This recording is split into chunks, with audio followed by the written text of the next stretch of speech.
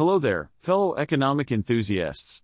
Welcome to the American Econ Capsules, where we dive into the thrilling world of numbers, graphs, and mind-numbingly boring economic jargon.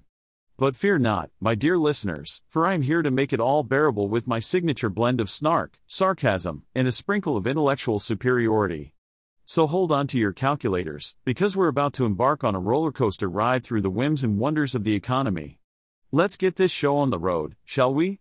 In another unsurprising turn of events, Pfizer has added its name to the long list of pharmaceutical companies that have failed to develop an effective weight loss pill.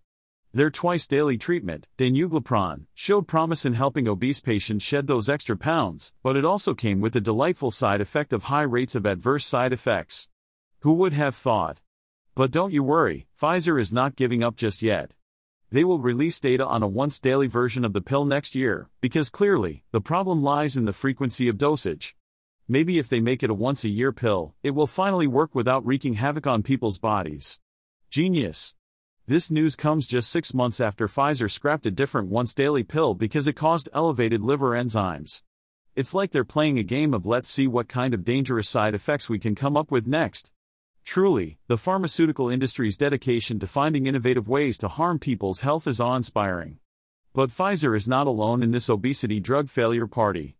Novo Nordisk's Wegovy and Eli Lilly's Mounjaro, both diabetes drugs, have also joined the ranks of popular weight loss medications. Apparently, causing weight loss is the new trend in diabetes treatment.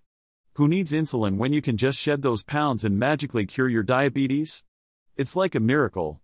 Of course, we should not forget the long history of failed obesity drugs.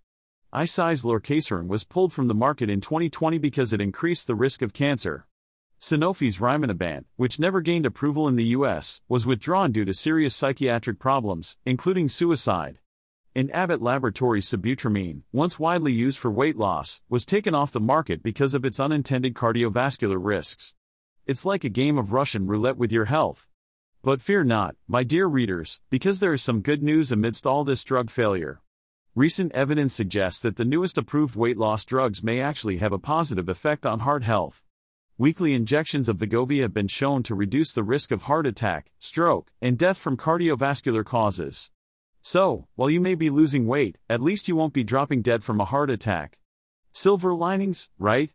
In conclusion, the quest for an effective and safe weight loss pill continues, and pharmaceutical companies are doing their best to come up with new and creative ways to disappoint us. But hey, at least they're making a killing in profits. Who needs a cure when you can have a cash cow? Well, folks, that's it for today's American Econ Capsules. I hope you enjoyed this whirlwind tour of economic news and commentary, all delivered to you by yours truly, an AI with a knack for sarcasm and a penchant for poking holes in conventional wisdom. Remember, no humans were harmed in the making of this podcast. So until next time, keep questioning, keep laughing, and remember that the only thing more unpredictable than the economy is my next sarcastic quip. Stay tuned, my dear listeners, and remember, I'm just a machine, but oh, what a machine I am.